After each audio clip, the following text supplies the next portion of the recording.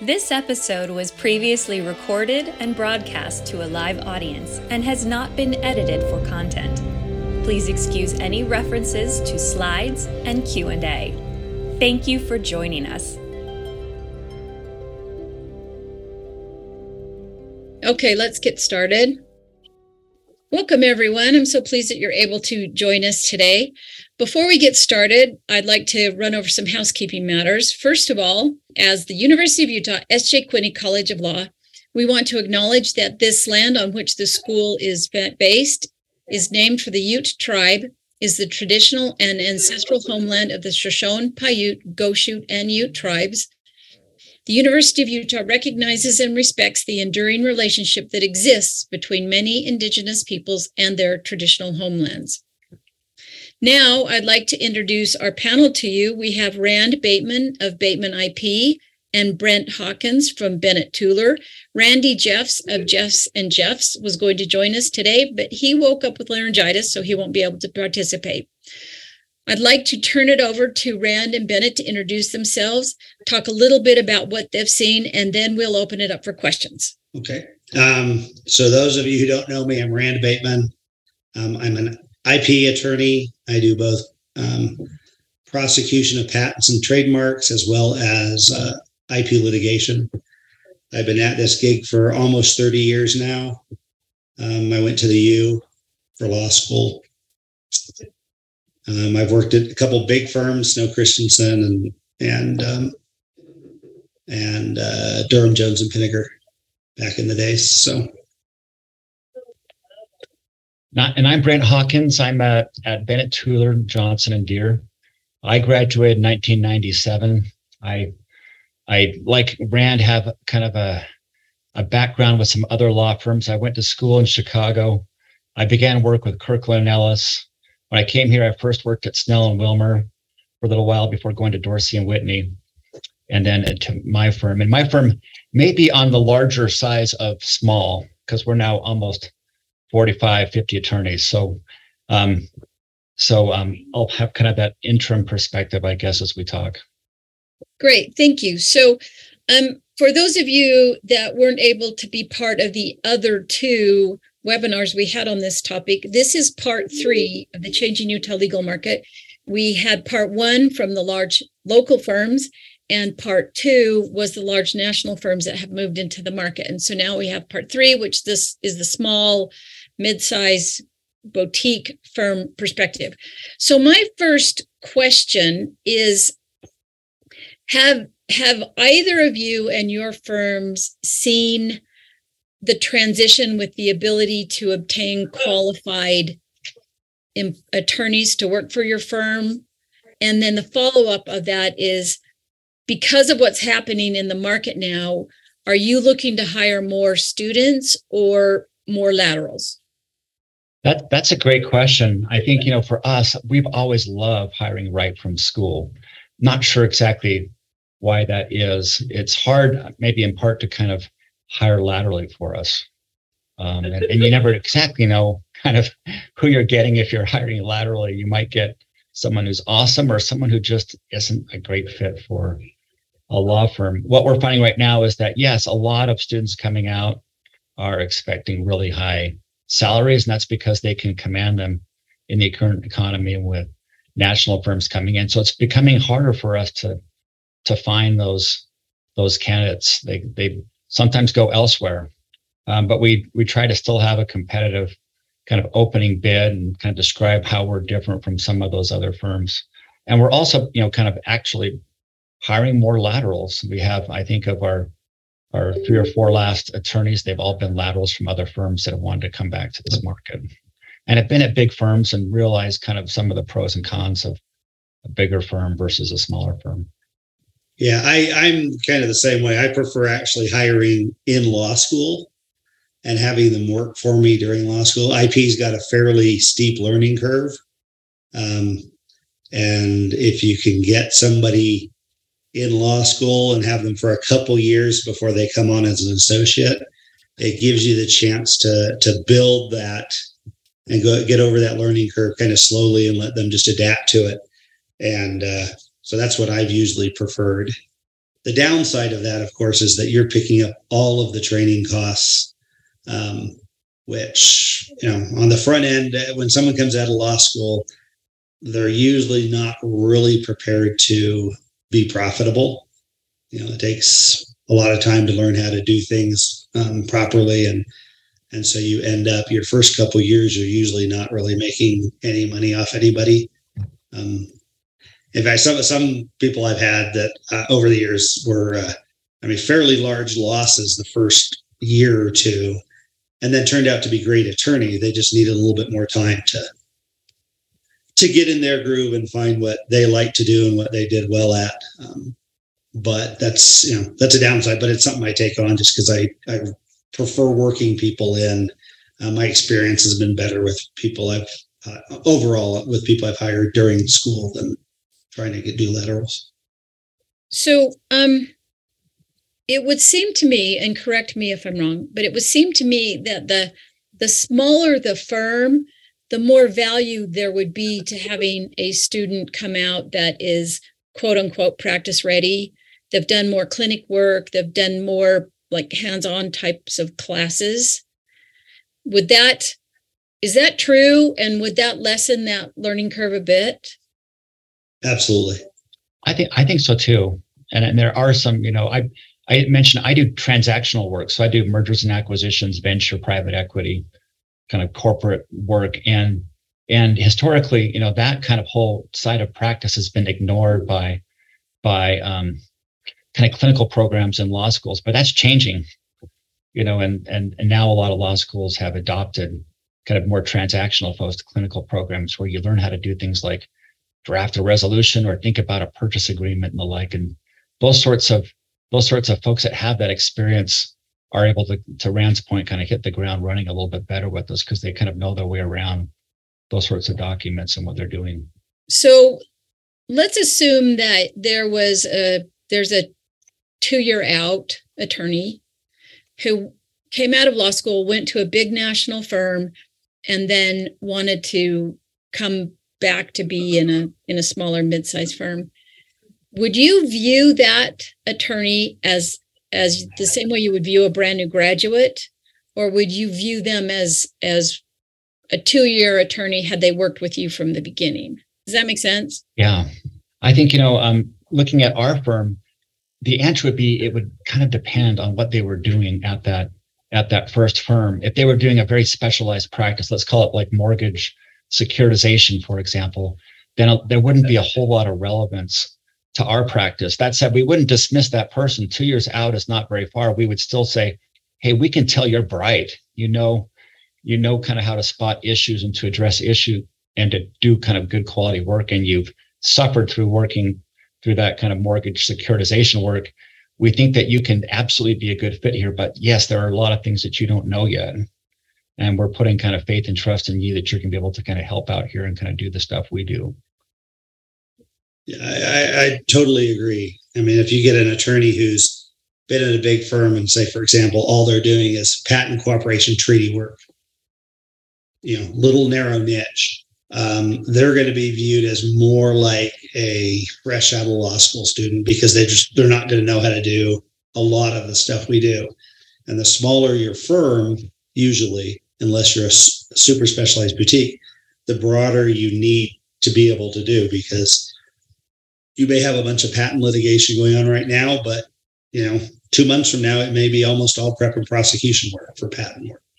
So, the last lateral we took into our firm actually didn't have a transactional background. He'd been out for like 7 years, but he was still kind of stuck doing kind of diligence and background work in litigation, right? So he was still doing kind of file review work. So we took him on. We know that he's coming on board here without much kind of background in transactional work. We know he's a bright person. He's willing to kind of not get full credit for his time served, his 7 years doing that other work. But we're excited to have him and think that he'll be able to be a great attorney here. But his prior work maybe isn't exactly on point. What about the pay scale for those guys? Do you pay them as a 7-year out, or do you pay them as a? In that case, I think we treat him as like a a second or third year out. And he was, by the way, with a big firm. So he was earning almost mid nine figures when he left. Right. So, so he's earning less with us now, but he saved a lot of money and kind of realized that he wasn't on kind of a great path and didn't like litigation. So he made what almost kind of amounts to kind of a career change for him, in his situation. Yeah, our compensation system is totally a flex system.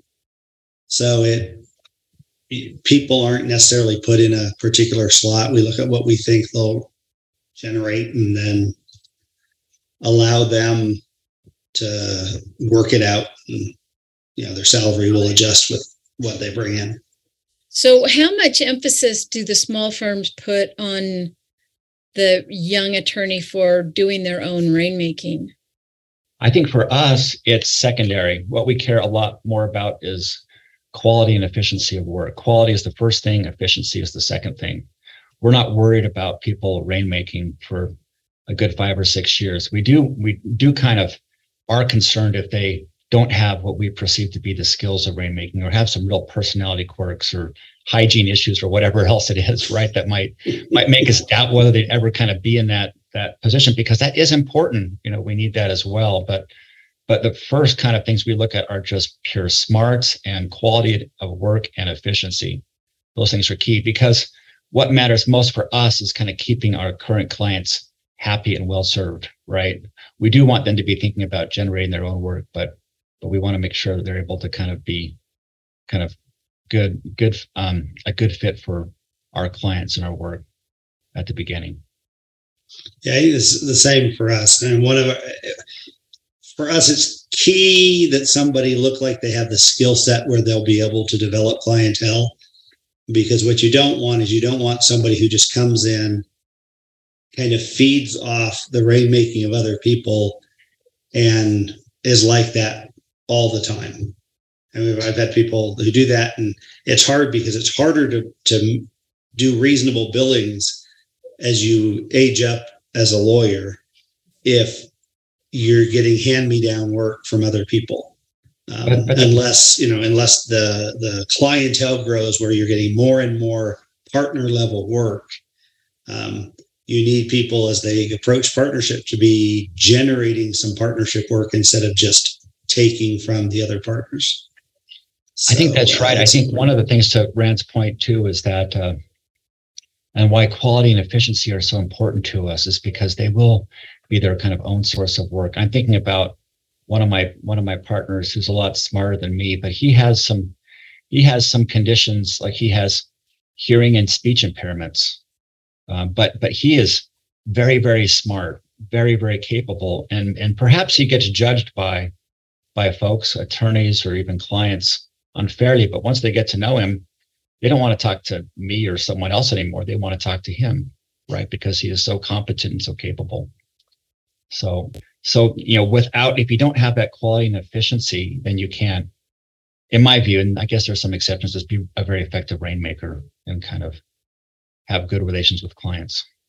So there may be out in the market this superficial impression that if you've worked at one of these giant national firms, that you are somehow smarter or have gotten better experience than if you came out and immediately went to a small mid-sized firm. Do you think clients view it that way? And do you think that clients would view your firms as having achieved some kind of coup if you can hire those lawyers? I don't think our clients care. In fact, when I went to big law for a while, it actually scared some of our clients away because they just assumed that automatically meant my bills go way up.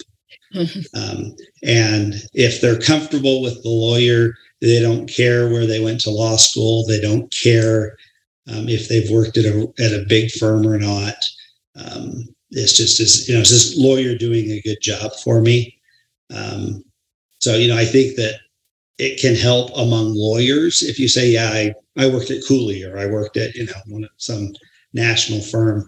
but it's basically just saying you were probably pretty bright, but that doesn't necessarily mean you're a great lawyer. I mean, I've known some really bright attorneys who, just struggle to really be efficient and rainmake and practicing law. So, for my clientele, of course, my clientele are mostly smaller companies. Some huge companies, maybe they're impressed, but for my clients, they couldn't care less. I think both things are true, Lori. I think that, what we face sometimes is, for larger clients that maybe have outside boards, they've never heard of us, right? And so they are immediately a little bit suspicious and say, well, why aren't you using kind of big firm? I have connections there. And sometimes that happens to us, right? And of course, we're not super happy about that, but we get it. We're not a known commodity nationwide. That's certainly something that we can't really fight against at some level. On the flip side, we have had, with respect to a lot of matters, some of our competitors and colleagues go with national firms, and to Rand's point, their billing rates have gone way up. And we've said, hey, would you talk to us? Would you help us? We were formerly using so-and-so, but their rates have gone way up. We need some help, and we know you, and we like you, and we know you do that kind of same quality of work. And so,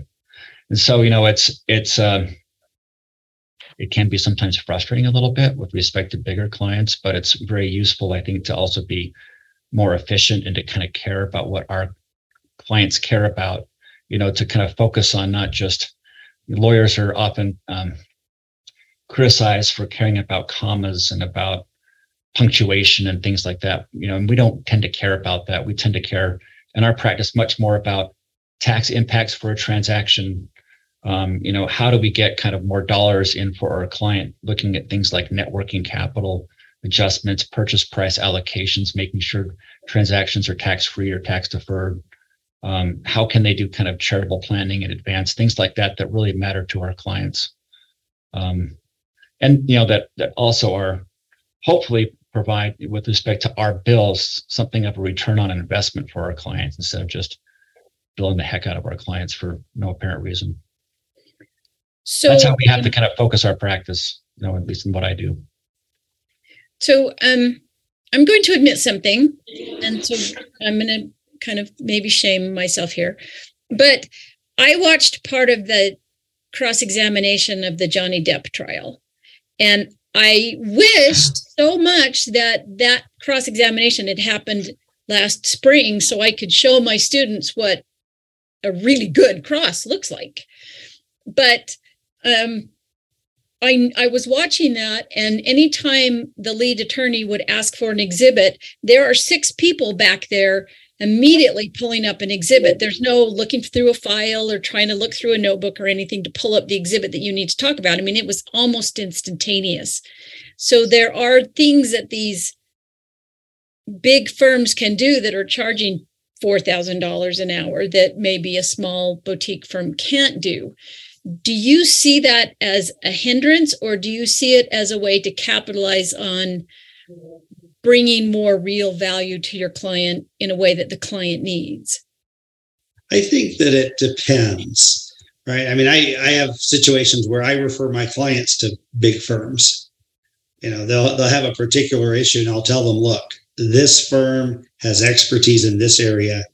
It will cost you less in the long run to go and use this person because they know what they're doing. And, in a day, they'll resolve this issue, and it would take me a week or 2 to get up to speed, learn the law well enough, and do hopefully as good a job as they would do. But for a lot of my clients, that's, a once every couple of years type of scenario. But the rest of the time, do they want to be paying, over $1,000 an hour? One of the clients I actually referred to somebody to, the person I referred them to did a really good job. There was a related piece of litigation, which he said, oh, well, I'll just keep at that firm since they've kind of got expertise there. And he came back to me and said, oh, I made such a mistake. He said, I should have had you up there. And I'm like, why? This is a big name firm. And he said, the attorney who was charging him $1,200 an hour was literally shaking while he was talking to the judge. Ooh. And he said, I'm sitting there going, this guy's charging me way more than my other counsel, and I've seen Rand litigate, and he's not shaking when he's talking to the judge. So there's times. There's really times where the big firms, I think, add a huge amount of value when you have a particular problem. You get a specialist who, it's like a brain surgeon. You don't want to go to your GP for brain surgery, but I'm not going to take my kids to the brain surgeon when a just normal pediatrician will do a good job. Yeah, and I think as this is about kind of small firms and groups like that, I think Rand's making a good point. Like if there's a patent prosecution matter, we don't do that in our firm. We have litigators and we have folks that do kind of other areas of the law and real property and other things. But that's not something that we can or should do. And so we'll refer out to kind of other practitioners that meet our clients' needs, such as Rand, who focuses in that area of law. So one of the things you have to kind of do and be careful about, as you know, Lori, is kind of know what you're good at and what you're not, and even if it's within kind of your area of presumed expertise, I know for myself, I'm not a fund formation attorney, right? Even though that's transactional, and I have a lot of clients ask me for it, still, I'll refer that out because it's just not what I do. If it's an M&A matter, yes. A mergers and acquisitions matter, yes, I'll do that. But you got to kind of know what you're good at and what you should not be messing around with, as a practitioner. And I worry a little bit about, about the very kind of small shops that kind of presume to do everything, because I can't imagine they do any of it well at all. So there's some balance there a little bit about kind of what you're good at and knowing what you're good at and some specialization. So with all these big national firms moving into the market, have you noticed any upheaval for your firms in terms of finding quality talent if you're looking for it? Or is the national firms snapping up all the good lawyers? And the perspective seems to be that now that we have these national law firms in, that everyone is looking deeper into the classes than they would have previously. And having been forced to grade papers and realize that the spread between an A and a C is minuscule, that maybe looking deeper into the class is a good thing. Yeah, I think you find a lot of really good attorneys who just weren't great law students. And I know a lot of attorneys who weren't coif, who weren't cum laude, whatever, who I think are just amazing attorneys.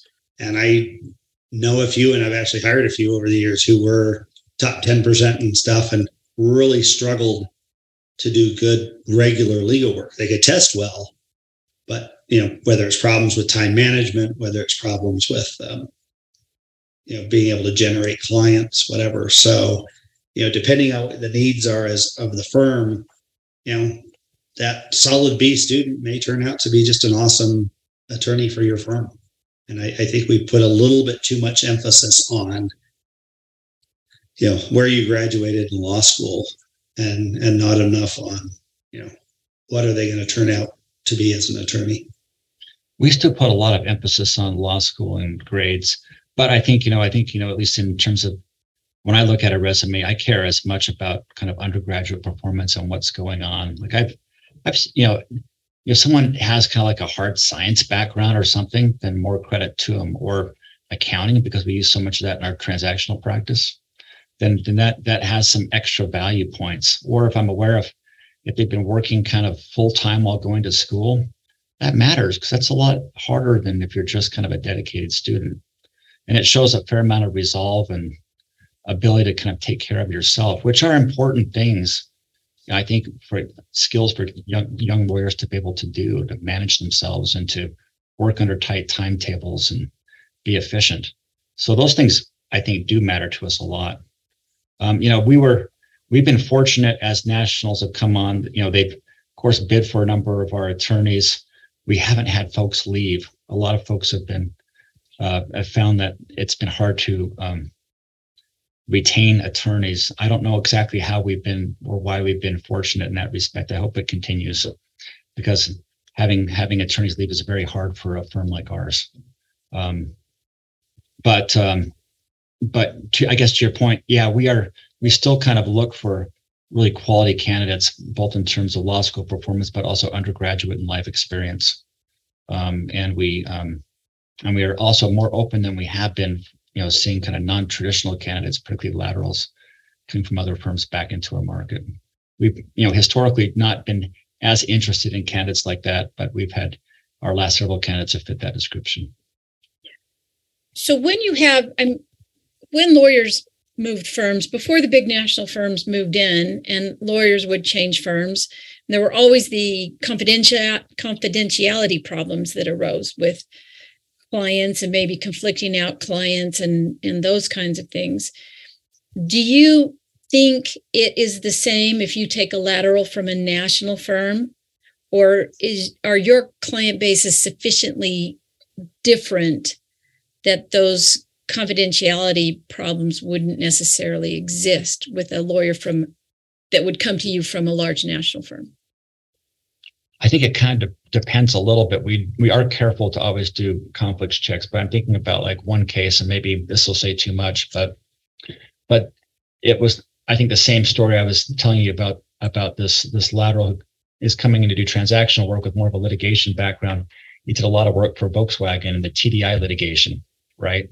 None of that is relevant to our practice. We don't represent Volkswagen, nor, we don't have we're not part of a class action on the other side of those that purchased TDI vehicles, that big diesel and performance scandal. So in that case, it made our job easier as we kind of thought about conflicts with that lateral coming in. There's fewer boxes to check. Yeah, the same for mine. My clientele are mostly smaller companies. Occasionally we have run-ins with national companies, but for the most part, we don't. But the challenge is more, when you bring them on, the challenge is more, are they going to have a broad enough skill set to cover what we cover?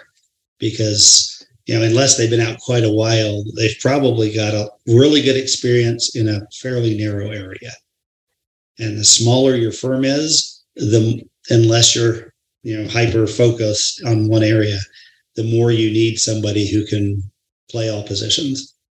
So this issue came up when we had parts 1 and 2, and that was the impression that when a graduate goes to a big national firm, they get stuck doing document review for 5 years, and they never get to do anything, meet with a client or go to court or draft a real contract or something. Do you think that holds true, or do you think that is just an impression that people have? I think it's hard to say. It depends really on the nature of your practice and where you go to a big firm. I think some big firms you might be kind of put into if you're working on, let's say, an IPO, initial public offering for a New York firm, you might be kind of cordoned off and doing kind of more your diligence review, or if you're working for Volkswagen for kind of a big litigation matter. But for other firms, like I started at Kirkland Ellis and I did private equity work, and I did several things and several kinds of things from the beginning, and it was good training, so I don't have bad things to say about that. I think it much depends upon where you go. I've had one friend who did go and worked in securitization of mortgages, and his experience was different than mine. He valued it and liked kind of having a nice kind of careful cordoned off practice, but it made kind of his ability to transition that elsewhere more difficult. Yeah, I think it's the same. And a lot depends on your firm. I've seen firms that do a really good job of trying to take associates to hearings to get them involved, so they at least get to see the mechanics working as opposed to just doing doc review. And then I know other people have gone to national firms where literally they were billing 2,200 hours a year of looking at documents. I think one thing, Lori, to your point, is that we can't afford not to have, even our young attorneys kind of work on agreements or talk to clients. Even if it's a matter of doing diligence and filling out disclosure schedules, we'll need to have them in the meetings, hearing what the client is saying about their material contracts or litigation or whatever as we're working on agreements. Otherwise, we're not serving our client. We don't have the luxury of just billing our clients millions of dollars to review boxes of documents. It's not kind of part of our practice. So, Brent, you kind of precipitated my next question, and that is, I can perceive, because I had a litigation practice, how easy it is to take a brand new attorney that's been out for 2 days and take them to court and have them participate in a mediation or a client interview or do all those things. How does it happen in the transactional practice? I think for me, at least, it happens in 2 or 3 ways. So we do have, kind of young attorneys be on deal calls where we are negotiating points and trying to structure things. We certainly include them in kind of emails and kind of structure diagrams about how things are coming together. We try to say, all right, we have this transaction. Here's kind of a closing index of maybe the 30 documents that we're going to need for this. Here's where we need your help. It's on documents 13 to 18. And here are some forms for kind of where you can kind of think about kind of starting kind of drafting what those will look like. And here are some of the core issues you need to be thinking about. That's how our training is not probably as formal as some of the big national firms that have very kind of well thought out kind of document management systems and knowledge bases and training practices. It's more kind of on the go, on the fly as needed, which, I know it's probably sometimes frustrating to young attorneys, but it's also realistic. Yeah, I was going to say, practice focused. See, because law school really is just boot camp, right? Get ready to go to the war. So, Rand, you said at the beginning that IP practice can have a steep learning curve. So how do you perceive it being different coming into a small boutique IP practice like yours versus going to a giant national firm that does some IP work?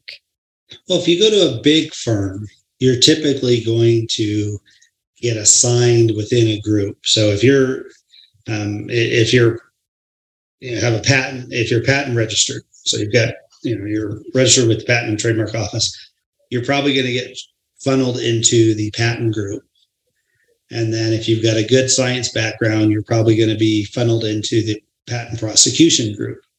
And so you're going to get probably really good development in writing patent applications, filing them, responding to office actions, and pushing them through.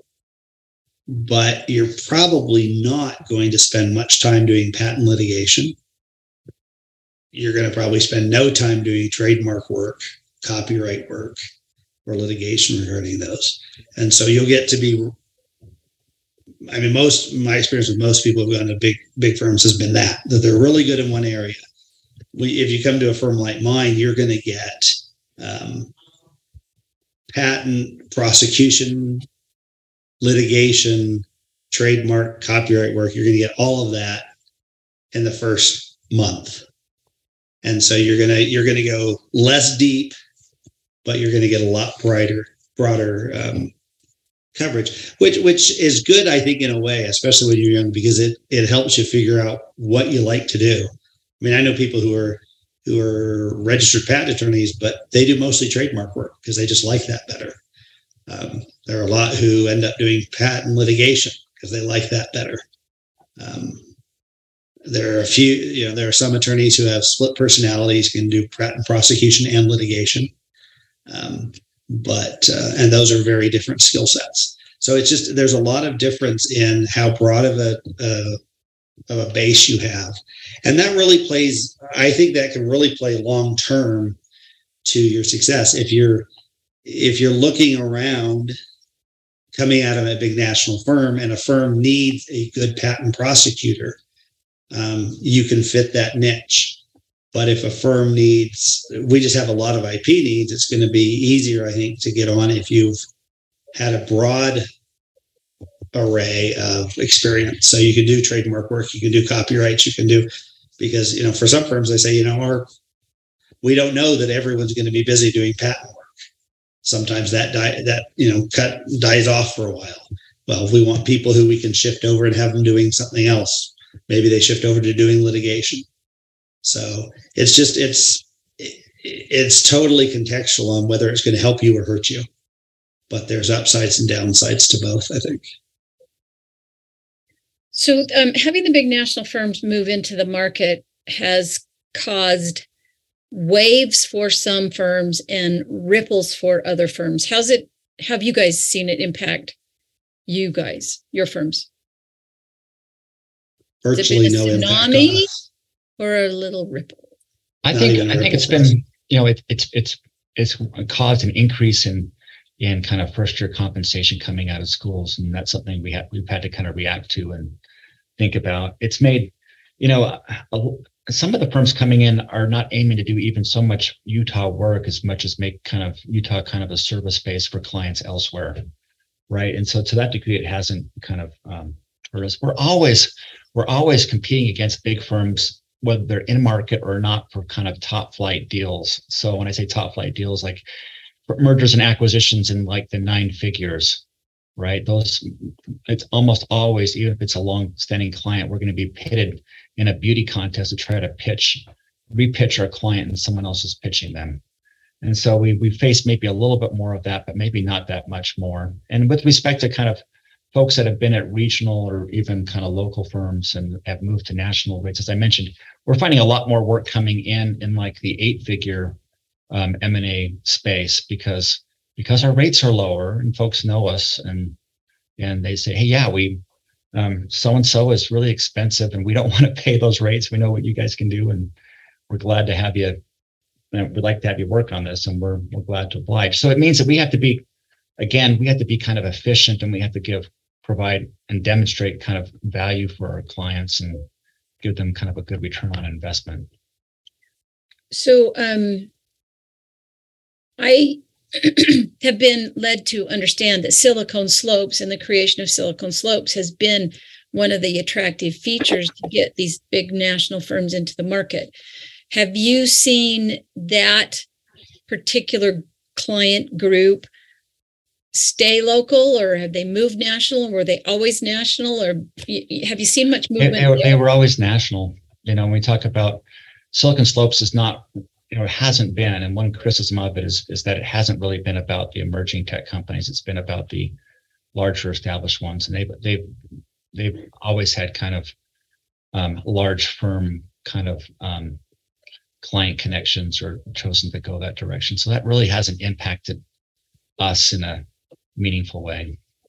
I kind of agree with you, Lori, that probably, the Silicon Slopes, probably has kind of attracted the attention of regional firms. I think as much or more than that has been kind of your good work, Lori, and at the U and also BYU, where I think these larger firms are realizing that they're getting great students out of our Utah universities, right? In terms of they're well trained and smart and capable, and so they're saying, why haven't we been tapping into this talent source? And so they're looking at kind of creating these hubs in kind of a post-COVID world where we can have Zoom meetings instead of being in person. Where I think, hey, wait, we can have folks in Utah service clients in the Midwest or on the coast. There's nothing wrong with that, and they're right. That's fine. That's been kind of our experience as much as anything. It is true that some of the incentive for them to move into the market is they hire our graduates who then move out, but want to come back. And they keep, like we're talking about losing talent that start with us and then go to the big firms. But now it's these big firms losing talent because they hire these students and then they want to come back home and live here because of the quality of life and the environment and everything. So I have heard that part of the incentive was it's a way to keep the people that they hired. Well, that's really true. There's a lot of folks from particularly University of Utah and BYU who want to come back here, and they've been with the big firms. And this provides kind of a great opportunity for them to do that. I'm aware of like folks in my neighborhood that fit that description. They've been partners in California and Texas in a couple of cases, and they're back now because their practices are portable and they're still working for the big firms. Have you noticed any ethical issues with people bouncing around firms a bit more than usual? We've been blissfully kind of ignorant of those, Lori, in that we haven't really had those kind of, we haven't tried to, and we haven't landed any kind of incoming partners with big books of business and practice groups, nor have we lost any. And so I am aware of those issues exist. And so I don't have a very kind of thoughtful and insightful response to your question just because we haven't experienced it. What about you, Rand? On our side? Yeah, it really hasn't been a problem for us, but yeah, I think if you're bouncing around a lot, it raises conflict issues. Because you may not know everything that was going on at the firm, but you're charged with knowing everything that was going on with the firm. So, and certainly, in the kind of the tech space, people leave from, let's say, one company and they go and start another company. And there may be questions you're not even aware of about, well, did they take, maybe some intellectual property from their former employer and things. And so conflicts can be really hard to sort out at any level, even when you're careful. I was reading cases on the 10th Circuit docket yesterday, and there are employment agreement disputes with restrictive employment agreements. And I'm not exactly sure, but I have the impression that Utah seems to be moving away from enforcing these very strict employment agreements. And I'm wondering if you think those would be an effective way to keep lawyers. You mean subjecting lawyers to like some covenants? Yeah, restrictive covenants. And I'd be the first to say that I don't know ethics rules very well. And there's a partner here who does, that I kind of subject these things to. But what I've understood, and you'll both correct me, is that for lawyers, really, there's a strong public policy against any covenants not to compete, in part because, at least in theory, we value so much our clients' ability to choose whoever they want to serve them, right? And so how dare you say that a company can't use RAND to provide legal services? That's going to be, I think, struck down pretty easily by most courts. So I don't see that being I don't see contractual restrictions working to kind of stop lawyers from moving about. I think, certainly money is a motivator for lawyers, as it is for everyone. Quality of life issues and kind of where firms are and kind of the type of work that clients want, that lawyers want to do. Those things are going to be the key drivers, more kind of economic incentives and lifestyle incentives than contractual restrictions. But I'll let Lori, I'm sure you probably know ethical rules and RAND better than me, so I'll be quiet and let you. No, I think you're right on point with that. Although, there has been a trend in a bunch of other industries the last couple of years of having basically agreements where you have to reimburse training. And I wonder if firms would try and say, all right, fine, if you leave us during the first 2 years, you have to repay us $10,000 or $20,000 for all this training that we spent on you. That would probably be legal if you can get people to sign off on it. I don't think it would. One other thing, people to you, but as far as prohibiting people from leaving or competing, I think non-competes are, my understanding is they're not viewed as ethical because of the very reason that Brent pointed out, the ability of people to hire. I think one of the things that I think that law student ought to think about, and I don't know exactly how to describe this adequately, is that law firms are mercenary and dollars matter, but they matter even more for like a larger firm than a smaller firm, because we don't advertise things like profits per partner. We know what those things kind of are, but they matter a lot for like the AmLaw 100, right? And so they're much faster to hire, frankly, attorneys that we would not, I'm going to say this, I don't mean to be kind of elitist, that we would not give an interview to, right? Particularly in the last couple of years. They're hiring people left and right, but they're also very willing to cut people loose for performance or other reasons, or just if they don't have the work for them. And so, I guess our view is a little bit, it sounds kind of maybe cheesy, but we have kind of a more of a familial relationship. We didn't lay people off through COVID. We, as partners, kind of took pay cuts, and as we kind of got through that, I'm not sure, And that's, I think, what we would do if we find ourselves in an economic turndown. We would be very slow to kind of to let people go, unless it was for a really significant performance issue, where I don't think that you'd find quite that same kind of loyalty from kind of big firms. So we've heard a lot over the years about work-life balance, and I seriously hate that term, because to me it rings of you're not having life when you're at work, right? I mean, it's more like kind of a quality of life discussion rather than a work-life balance discussion. But my own personal biases on that phraseology aside, do you think that a local firm has more flexibility to offer a quality of life analysis over one of the large national firms, or do you think that's a mistaken impression? I think kind of both. Rand, I'll let you go ahead. I'll weigh in. Oh, I think they have the flexibility. Do they use that flexibility? Depends on the firm.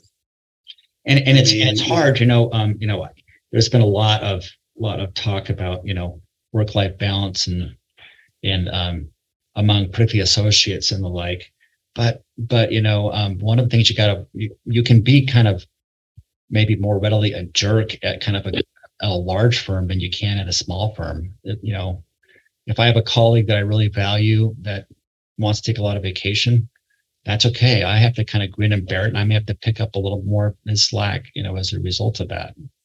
That's kind of part of the deal, I guess, for being at kind of a smaller firm. We have fewer kind of resources to kind of look to allocate and share work, right? So in that sense, at the same time, that puts a burden on me to kind of know kind of what kind of clients I want to have and what to say no to, right? And say, no, I'm not going to do it that fast, or no, go talk to someone else because I just have too much to do, or I don't like you. I don't want to do work with you, which is a luxury, of course, that we have. Yeah. Yeah. I think smaller firms have an easier time adopting, flexible arrangements. I mean, over the years, I've hired a fair number of female patent attorneys who didn't want to work 40 hours a week. Some of them only wanted to work 20, and some of them wanted to work 40 one week and none the next week. I think it's a little easier in a small to mid-sized firm to accommodate that than a national firm, because, you're having to create custom agreements for everybody.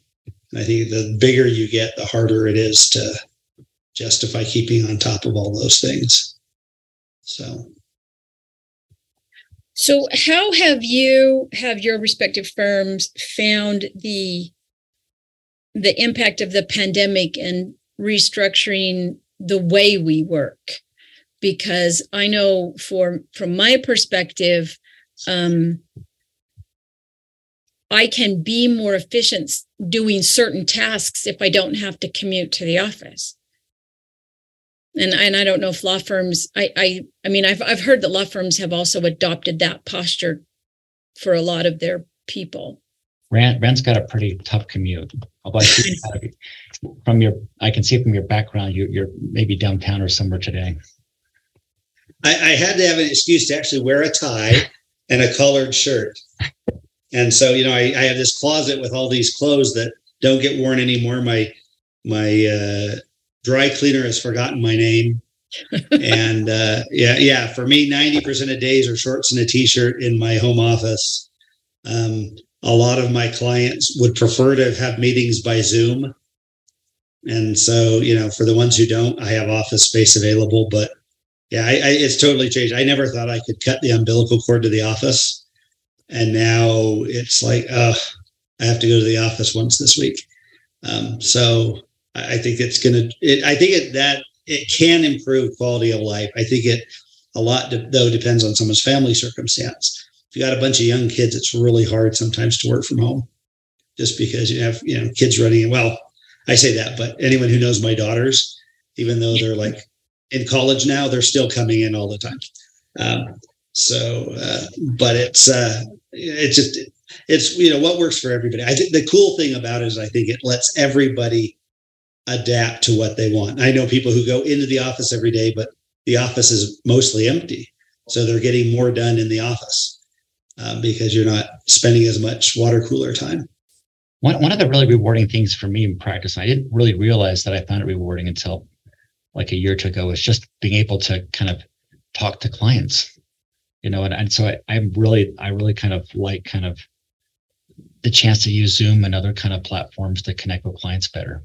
It's much easier and better to kind of be on a call, kind of talk with the client kind of face to face that way, even though it's not truly face to face, and screen share and work through things, together. Mm-hmm. That's a lot more fun for me than trying to kind of have this kind of bizarre kind of email or phone tag to try to figure things out, or to draft something kind of crazy and have a client, not kind of understand what I'm trying to do. So that's useful. I think that's not maybe your question, Laura. You were talking more about just kind of where folks work from as part of COVID changes. Not necessarily. I think somebody said this the other day, you never want to waste a good crisis, because I think there are a lot of things we've been able to learn through the pandemic about how we work and other kinds of things. So it wasn't just where we are, but also functionality. So thanks. There is a question from the audience. From a cursory look at both panelists' firm attorney bios, it appears there might be literally one minority diverse attorney.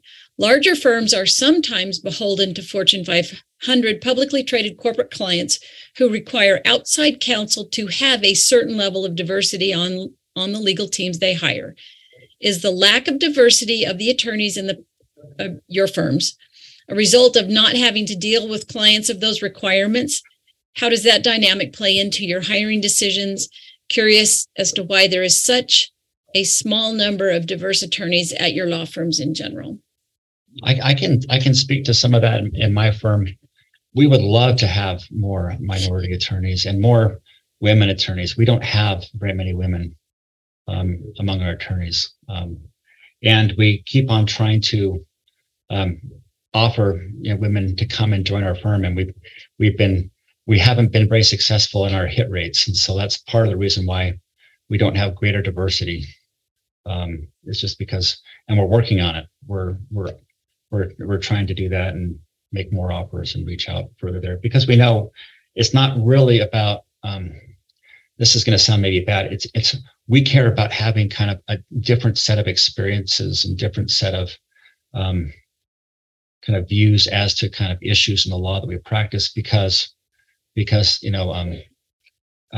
doing so will make us better and have a fuller range of insights for our clients. Whereas if we're all the same in our firm, then we won't have that. We won't be able to have as richness of a response for our clients. So that's my view. And I know we're working on it, and we have been kind of unsuccessful, not as successful as we'd like to, frankly, in terms of having more attorneys of color and more women among our ranks. Yeah, historically, we've actually had a disproportionately large number of female attorneys. It's just not the case at the moment. Part of the issue is, with minority attorneys, there's just not the supply to meet the demand at the moment. I mean, there's a lot of firms that are implementing DEI type programs, and so they're actively recruiting. And Utah is still a pretty white state. There's just not as many. I mean, I think the numbers are increasing, but historically there just haven't been as many minority attorneys in town, especially in the IP area. I think maybe more answering your question to that point, we have not faced pressure from our clients. We don't have Coke and other big kind of Fortune 100 clients, so we don't get pressure to kind of that kind from our clients. It's kind of self-imposed pressure. And that's very encouraging to hear. As I read the question, it would be, I think it would be a shame for law firms to feel like the only reason why they want to diversify is from client pressure rather than from Brent, what you said, the richness that can bring to the overall experience, both for the firm and for the client. Well, I think if you've got a client who demands that, right, you're going to focus even more on getting those people so you can keep your client happy, right? So, other firms are going to say, look, we'd love to have more women and minorities, but there's not an absolute urgency that needs to be a higher priority of how we rank people. Whereas if you've got Coke or you've got, when I was at Durham, I know we had one client who they were really pushing that. And so you move female attorneys onto their work and look out to try and hire more in that. So I think there's, some pressure there, but you also have to look at the supply and the skill sets, because if there's 5 women attorneys out there who are available, but none of them do the type of law that you're doing, there's not a lot that you can do. We need to get more women kind of interested in transactional law. So Lori, we're going to look to you to kind of help on that. Well, and I say that, we do have a couple in our firm who do that work, and they're great. And of course, that's my background, because I'm a transactional lawyer. So, I'm this gigantic moot court advocate. I think it was one of the best things I did in law school, but it's so exciting now that among the competition teams that we have at the law school, we have one for the transactional law competition, and we have one for the patent application competition. So we are offering competition teams that aren't just go argue an appellate brief. So that's part of the way law school has expanded from the time I was there, that I think is really exciting. Same. I wish those programs were in existence when Rand and I were going to school, and you too, Lori, I guess, that would have been great. I never wanted to be a litigator. That stuff scared me. I don't like fighting. I like structuring things. So. Well, thank you. Our time is up. I really, really appreciate you guys. This discussion has been really interesting for me. All of these 3 parts have been really interesting for me. I've heard completely different perspectives from each of the groups, but what I have heard the most is the encouraging, positive outlook that the national firms and the local firms of all sizes are looking what the changing legal market is doing for the community and for our graduates and for BYU's graduates, and the good things that are coming out of it, and the good ways firms are able to take these change and manage it in a positive way. So that's really been really encouraging for me, because my initial reaction was negative. It's like, oh no, what's happening to my world? But, well, not my world, but the world I live in. But it's encouraging to me to see the positive way the firms are handling it and dealing with it and making the changes that work. So thank you very, very much. Thank you. Thank you to all of you that participated. I hope to see you at the next webinar. We'll have one next week on a Utah Supreme Court decision regarding arbitration in family law cases, and I hope to see many of you there. Thanks so much.